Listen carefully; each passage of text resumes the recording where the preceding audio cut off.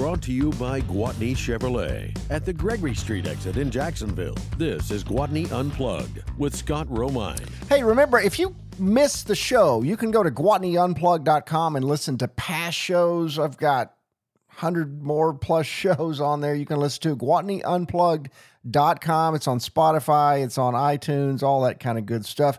The Arkansas Cyber Defense Center is what we're talking about. They provide critical services to Arkansas small businesses and help them withstand and recover from cyber incidents. We're talking with Dugan Stem. How are you, Dugan? Hey, Scott, I'm doing great. Thank you for having me on. Man, this is such a timely thing. I want to ask first, are you from Arkansas, and how did you get into computers and all of this? No, sir. I'm actually from the North Texas area, so just outside of Dallas. I got you. But I joined the services in the military back in around 2018, and so I've been a little all over the country. But came to Arkansas with no plan in mind. And we can kind of get into that, but it was as I was transitioning from the military that brought me back here. So in the military, did you do some computer-oriented stuff? Obviously, you've got a background. You know something about Windows. Yeah, I do now. Yes, sir. So actually before in the military, I worked in the intelligence community out on the East Coast. Oh, that's cool. For a brief, yes, sir. For a brief time. And then I realized that intelligence was great, but I wanted to kind of take it to the IT or cyber field. They do kind of correlate with each other, but they're not the same thing. And at the time, my skills were novice at best, but I came across a program that all service members have access to. It's called the DoD Skill Bridge Program. It allows transitioning members, service members, to cross over into the civilian workforce while still serving in the military. That way, when they do cross over, or transition out or retire, they don't have to feel the new burden of starting over from scratch. My son, Jonah, is almost to the Skill Bridge program in the Air Force. He's at about 3.5 years, and he's looking to, I'm very familiar with what you're talking about. It's a great deal.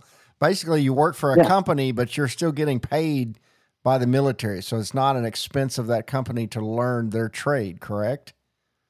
Correct. It's a win-win for the service member. It's a win-win for the company because they get to, what we're hearing in industries right now is that the workforce employers are looking for people to hire, but some of them are too technical to the point where they can't mold, especially in IT, sure, or they don't have quite the skills yet to kind of push them into that workforce or that role.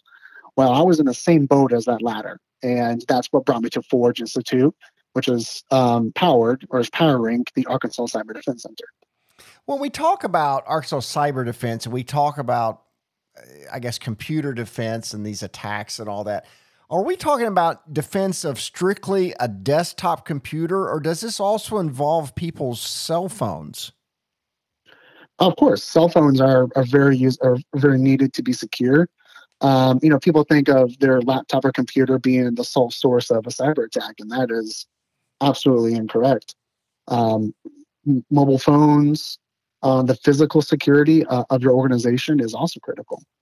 That's true. How often is a business basically locked out of their information and held hostage? How often is this happening? So, ransomware, which is sort of what you're talking about, is on the rise. So giving an exact number really isn't beneficial because tomorrow is going to be even higher.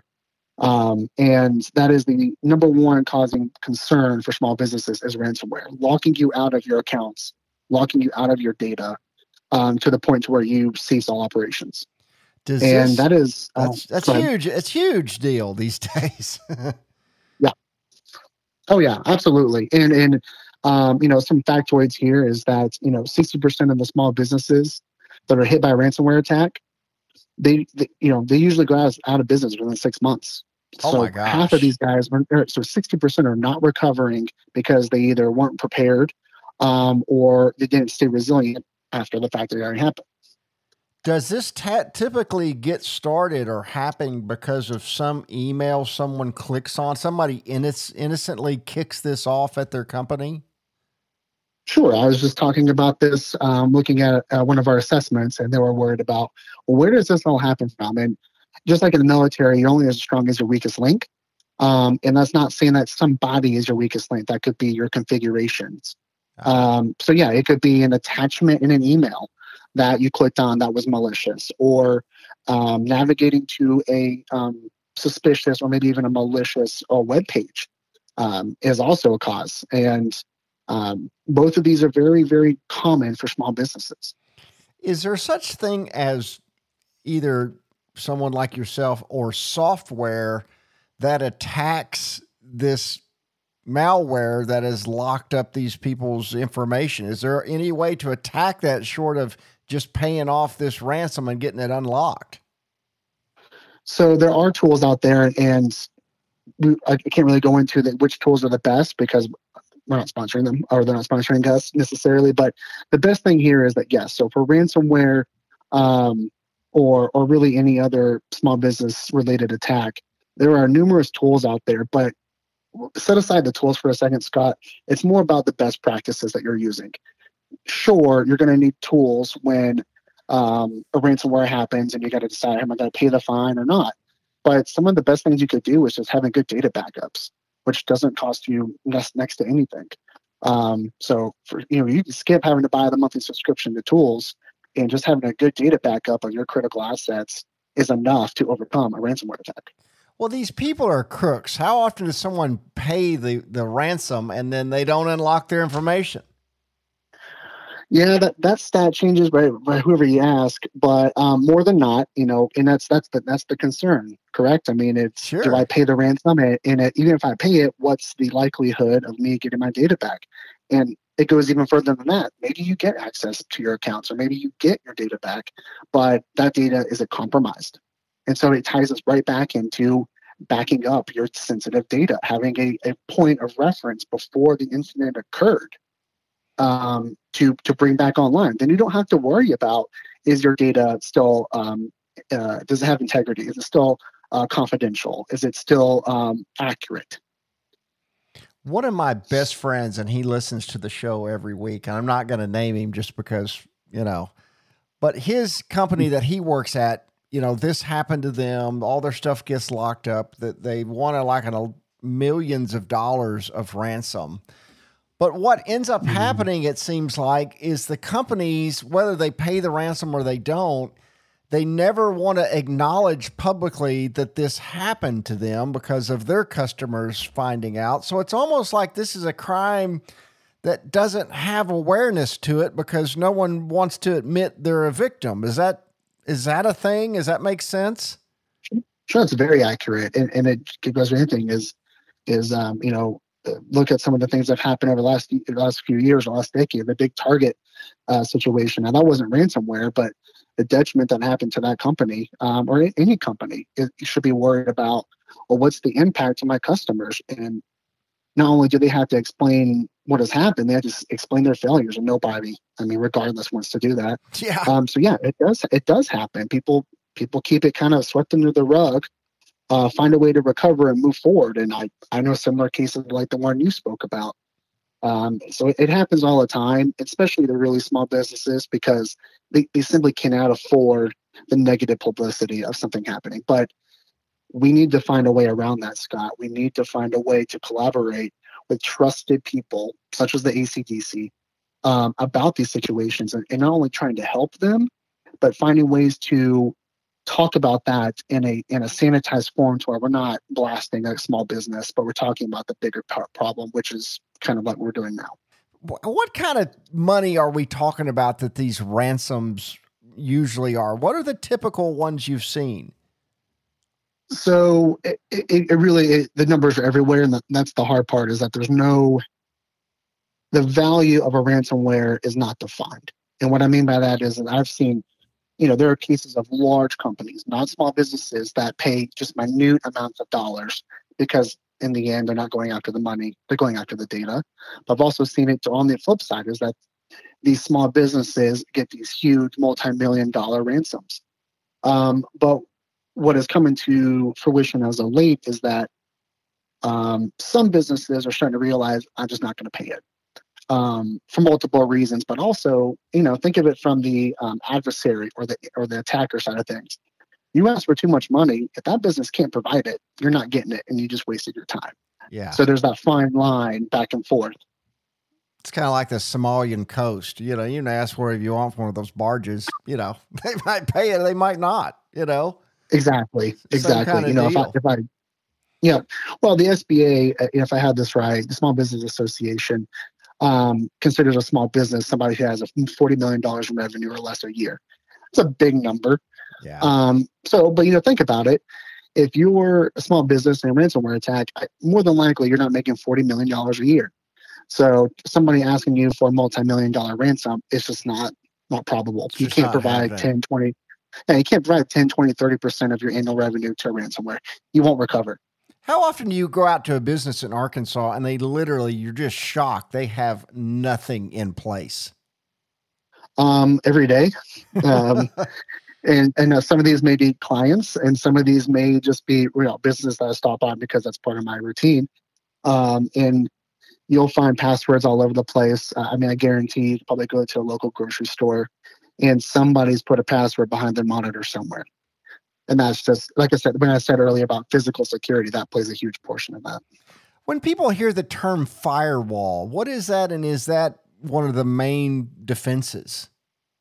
So when it comes to your network security, and we're talking about all the computers, even the phones that are a part of that Wi-Fi network, a lot of them use a firewall. It is a method or a device, and this could be a physical device, and it could also be a digital device that monitors and has configuration set to allow incoming, outgoing traffic.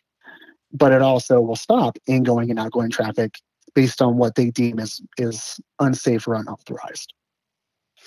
I got you. Hey, would you kind of explain something for the audience? Because I think I do see this a lot. I will see ads for things like on eBay or Facebook or whatever, and it's these little devices called flippers or something, and they have something, they go in your pocket, but they have something to do with attacking wireless networks. Could you explain what that is people are seeing in those ads and what they do? I'm not honestly familiar with that particular one, Scott, but I will say this. Devices, there's numerous amount of wireless devices that can be handheld, that can steal digital information. If you use your phone to pay for things at the grocery store, there are wireless devices that can pull that payment information just by walking by you. That's kind of a general term, but there are tons of different tools out there that can be used for malicious means. And the thing is that they're freely accessible on the open market.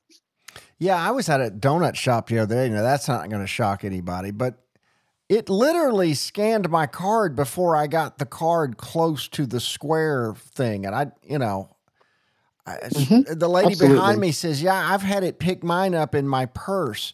That's kind of scary. Yeah, that's a little interesting. And that's why, personally, we all have those debit cards that have the wireless scanner. And unfortunately, sometimes they work and sometimes they don't work, and that's technology as a whole. But that probably relates more back to the device that should be scanning your card for payment is either configured incorrectly or maybe their settings are just maybe a little too strong. And that goes back to payment security, and everybody needs to be aware of that.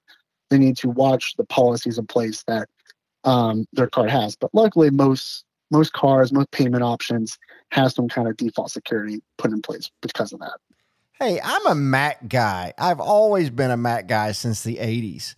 Is it true that they're more resistant to these type of attacks than a Windows computer? Okay, so default, I would say yes, in a big, large summary. And that's no discredit to Windows devices. Sure. But Mac computers or Mac devices are default configured to have better security. But personally, you're better off probably switching to a Linux operating system. That is going to be the most default secure operating system between the three big companies, such as Windows, Macintosh, and now Linux. I believe that runs on a Mac. I believe a Mac can run a Linux software, I think. Of course, you can use Linux software on just about any other operating device and switch it. I myself have converted my Windows operating PC to a Linux operating PC. And it's not that hard to do. And I mean, you can even learn this doing a college course. My producer, one of my very best friends, I won't name him. Okay, it's Bob. Yeah, he fell. I know Bob. Bob's a great guy. Oh, Bob's awesome guy, and he fell for one of these phishing deals.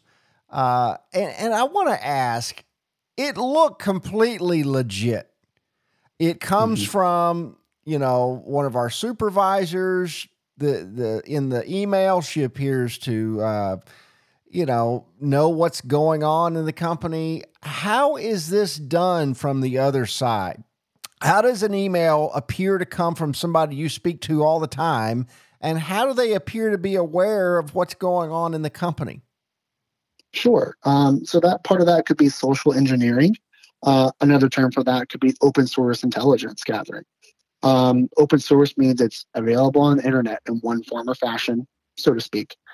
And it's a very good chance that using social engineering, these adversaries have identified the personnel structure within a company to some extent, maybe even gotten one of their email accounts somehow. There's multiple ways to do that, and have started building that network to pretend or to commit identity fraud through a digital, social media space.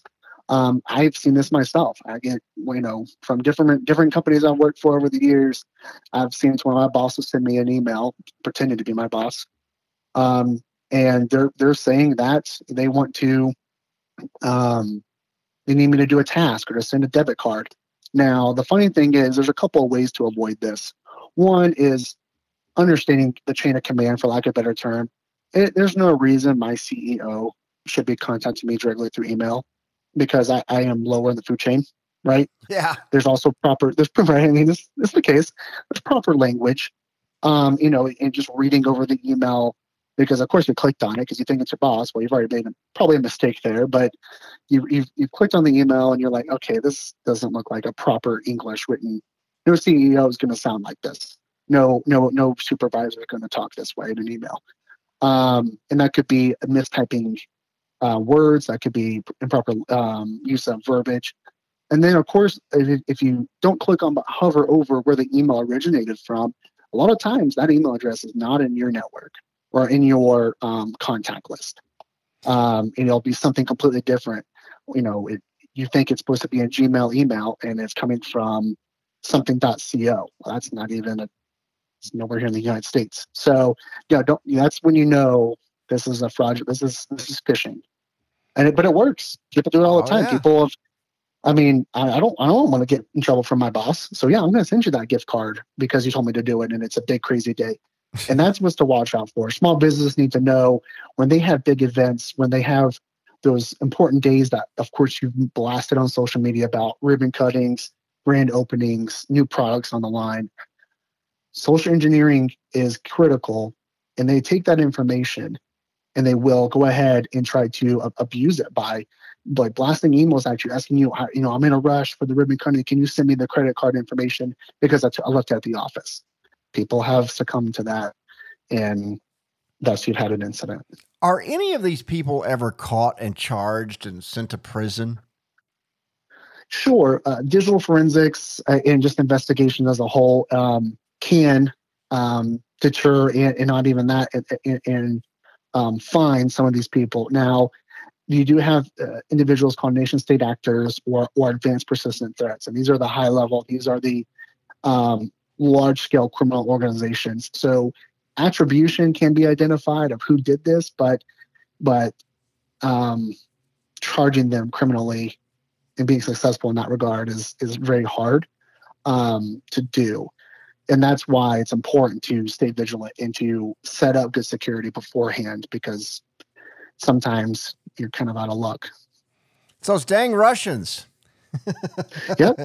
It's the Russians, it's the Chinese, it's the North Koreans, and it's not even that. It's domestic, Scott. It's everywhere. It's everywhere. What does it cost a company to have you come in and evaluate where they're at? $0. and 0 Bitcoin and 0 everything. That's Just some time. fantastic. That's fantastic. Let's give out the contact information. Arkansas Cyber Defense System Center. Yeah, I'm sorry. so you're fine. So the Arkansas Cyber Defense Center, you can reach us at our phone number. That's 501 500. Excuse me. Let me back up here because that's the Forge. So 501 239 9599. We're happy to take your call. You can also contact us on our webpage. That is forge.institute/ACDC. You can go to there and reach out to us that way. You can also find us on LinkedIn. You're saying that occasionally these people do get caught. I've always wondered about a local case, and I don't know if you're familiar with this, but it made national news that years ago, the Arkansas Highway Department, a terrorist group like Al-Qaeda, had hacked into their servers and hosted their content at the Arkansas Highway Department. How does something like that happen? And then how does it eventually get discovered? So there are a couple of things, and this comes down to people just being so either a terrorist organization or an advanced persistent threat, because more than likely that's where that originated from. I'm not super familiar with the case, but what I would say is this: either somebody through the company or through the organization identified that something wasn't right with their systems, or it was blunt and right in front of them, like they couldn't access accounts, or their website was defaced, or some of their services were not operating normally. That is probably some of the most initial ways, or the customer base realized that they were losing access or having trouble or difficulties within their system. You know, Dugan, it seems like it would be helpful if you were going to go into a small business and evaluate it, maybe before you ever showed up. What if you sent a phishing email that was you just testing the waters to see how employees would react? So that would be on the lines of red teaming or penetration testing. I would say this: although that does happen, penetration testing is real and is a service that we don't provide right now because it's very tricky, but we can find a way to get that sort of service if you need it. So if there's anything that ACDC can't provide, we have a means of finding a way to provide it for you. I would say on top of that, though, is that pen testing or sending phishing attacks may not always be the first step. I would say the best thing to do is identify the weaknesses or the vulnerabilities first. Because if a normal fisherman is not going to just randomly fish in a pond. Some might, but more than likely they're going to talk to somebody and get a little information about that area. When it comes to fishing, they're going to make sure they have a fishing license. They're going to, hopefully, or they're going to ask people around what kind of fish is in that pond or lake before they go out there and start fishing. And so the same concept for cybersecurity. You should identify some of the things that are vulnerable, and identify where you're strong, and then start making those alterations. Without giving any company names, could you talk about some of the worst cases you've experienced? Oh, goodness. Sure. So I'd say, a fairly recent case I wouldn't say it's the worst case scenario, but the risk was very high. And the risk was is that a company worked within a larger installation that provided the network. Mm-hmm. And that network, and it is a wonderful establishment, and these are very good people. But without being able to have access or control over the network that you work in is very, very risky. Additionally, not having proper policies, and that's good for anybody, is having some security policies in place to start that management and that policymaker decision process is critical. And what was happening was that it got out of hand, and that's probably for all small businesses. This business had too much going on and was a wonderful business who had seen some issues in the past, but was able to overcome them and recover. But the issue was that they had personnel that worked remotely, and there was nothing set up in place for that. They had people working internationally, which is fine, but there was no security policy in place. And that alone is very, very, very risky, because even if you go to an ally of the United States, their privacy policies are 100% different in the United States. And I don't like using the word collection, but that is a process depending on where you go. And not to mention the other adversaries that they're going to deal there that are more local. Cybersecurity does not just exist here in Arkansas or in the United States. It's everywhere. Regardless if you think you're going somewhere for a vacation or not, they don't care. In fact, they probably would prefer you going on vacation because Probably you lose focus. So if you guys work out of Little Rock or so, what is your range within the borders of Arkansas? Do you only get so far out of central Arkansas, or what kind of manpower do you have to do this? If you're a small business in Arkansas, Scott, call me and I will come to you, period. I don't care where you're at in Arkansas. If you need help and you want me there on the ground or one of my team members on the ground, we will be there to support you. And if for some reason, maybe weather related, we can't, we can get online on Zoom or another means and talk to you. But I was just actually last week, I was in Northwest Arkansas there for about a week. I head back up there in June. We have individuals that are going to Fort Smith, down to Arkadelphia. So we go everywhere. And it don't feel like small business shouldn't feel like just because we're in Central Arkansas, we're only going to help Central Arkansans. That's absolutely not true. Even Booger Hollow? Sure, bring it. Because they're supposed to get the internet next week, I mean. Well, and for some of these smaller rural areas, they have an advantage now because they don't necessarily use the same services and technology that people do in metropolitan areas. And that's a very, summarized concept. But also, I mean, I'm not from Arkansas. But through my travels, through some scheduling, I found a place called Flippin, Arkansas. That's awesome. Yeah, well, they make Ranger boats. Never heard of them before. Yeah, absolutely. And we work really well with the chambers within the state. We work very well with the state chamber, and we've been contacting chambers throughout all of Arkansas, trying to schedule events, get involved, to where even if we understand the small businesses don't have a lot of time to take in training, but we are there to help them, not only physically in person, doing maybe assessments or training and outreach, but online. Give me a call, shoot me an email, and we can schedule something. You being from Texas, living in Arkansas, have you learned to like pork barbecue yet? I mean, I got to ask. I'm going to be careful because I don't want people to call me upset. If you think that you have as a small business, if you think you have very good barbecue, please let me know. And you'll come right on out. Yeah, you go to the top of the list. But I will be the judge, and I am a little blunt about my barbecue. I understand, man. I want to ask you, I'm an iPhone guy, Apple guy, or whatever, and occasionally, browsing your phone, you get into these loops, even on a browser on a computer where, a page keeps repeating itself. Has someone penetrated your system, or is there some kind of other thing that causes that? Like maybe that same page will keep, popping up with that ad on it, or that malware, or your computer has been infected. Click here.